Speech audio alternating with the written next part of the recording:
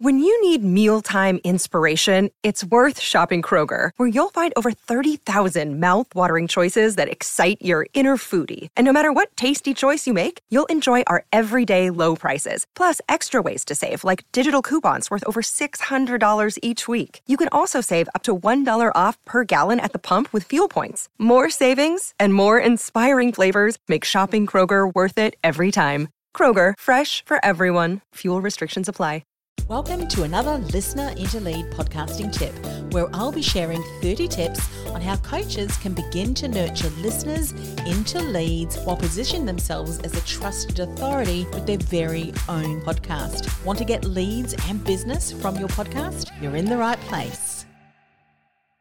Hi, this is Anne-Marie and welcome to another Listener into Lead podcast tip for coaches and consultants who want to launch a podcast to nurture listeners into leads, get clients, and build their business with their podcast. This is tip number 22. Today's tip is something that many businesses who are starting a podcast get stuck focusing on, and that is the number of downloads to their podcast. Just like number of followers across your social media platform, number of likes, number of comments on your social media posts. We love those numbers, don't we? And the higher the numbers, the better.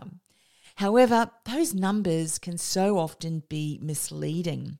And I've even spoken to colleagues who have had to shut down their podcast because they couldn't generate any business from it, despite their podcast having 1 million downloads. They just could not monetize it. And you would have heard me share in tip 21 about the podcast positioning quadrant and the quadrant of celebrity. So while you may have a lot of followers, and in the case of your podcast, a lot of downloads, it doesn't mean you're going to be able to monetize your message and get your ideal client to hire you. So my tip today is not to get stuck focusing on vanity numbers, but rather build reputation equity, because reputation equity is bankable. Vanity numbers are not. So what do I mean when I say reputation equity is bankable?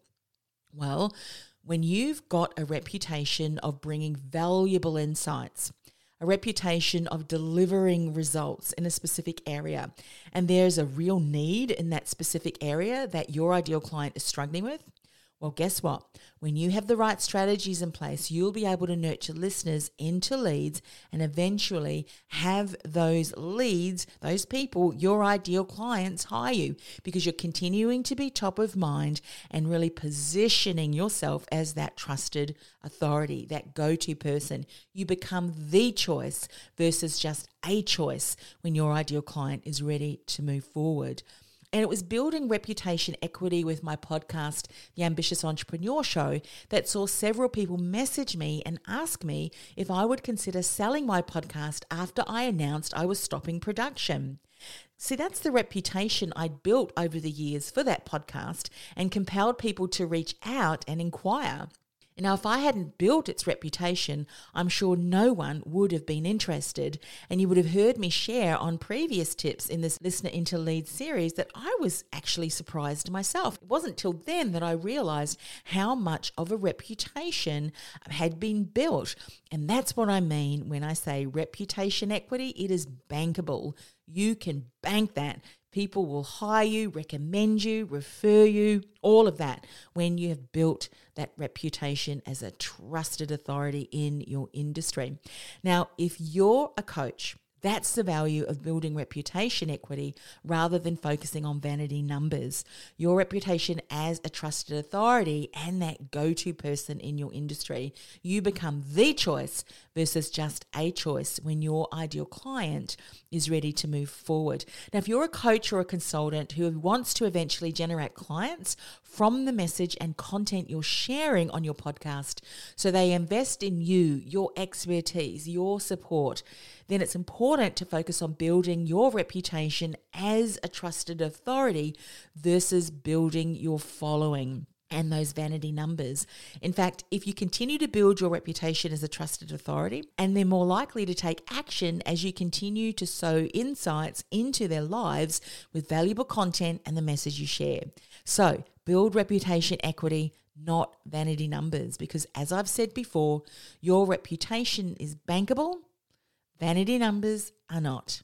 I'll see you in the next tip. Do you feel like the world's best kept secret and thinking about starting a podcast to build your visibility and reach? Or maybe you've started a podcast but you're just not generating the results you'd hope for. Go ahead and access my profitable and purposeful podcasting masterclass, where I'll show you how, with the right strategy in place, you can begin to nurture listeners into leads from your very first episode. Go to www.podcastingwithpurpose.com/listener into lead. That's podcastingwithpurpose.com/listener into lead.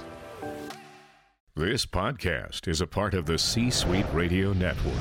For more top business podcasts, visit c-suiteradio.com.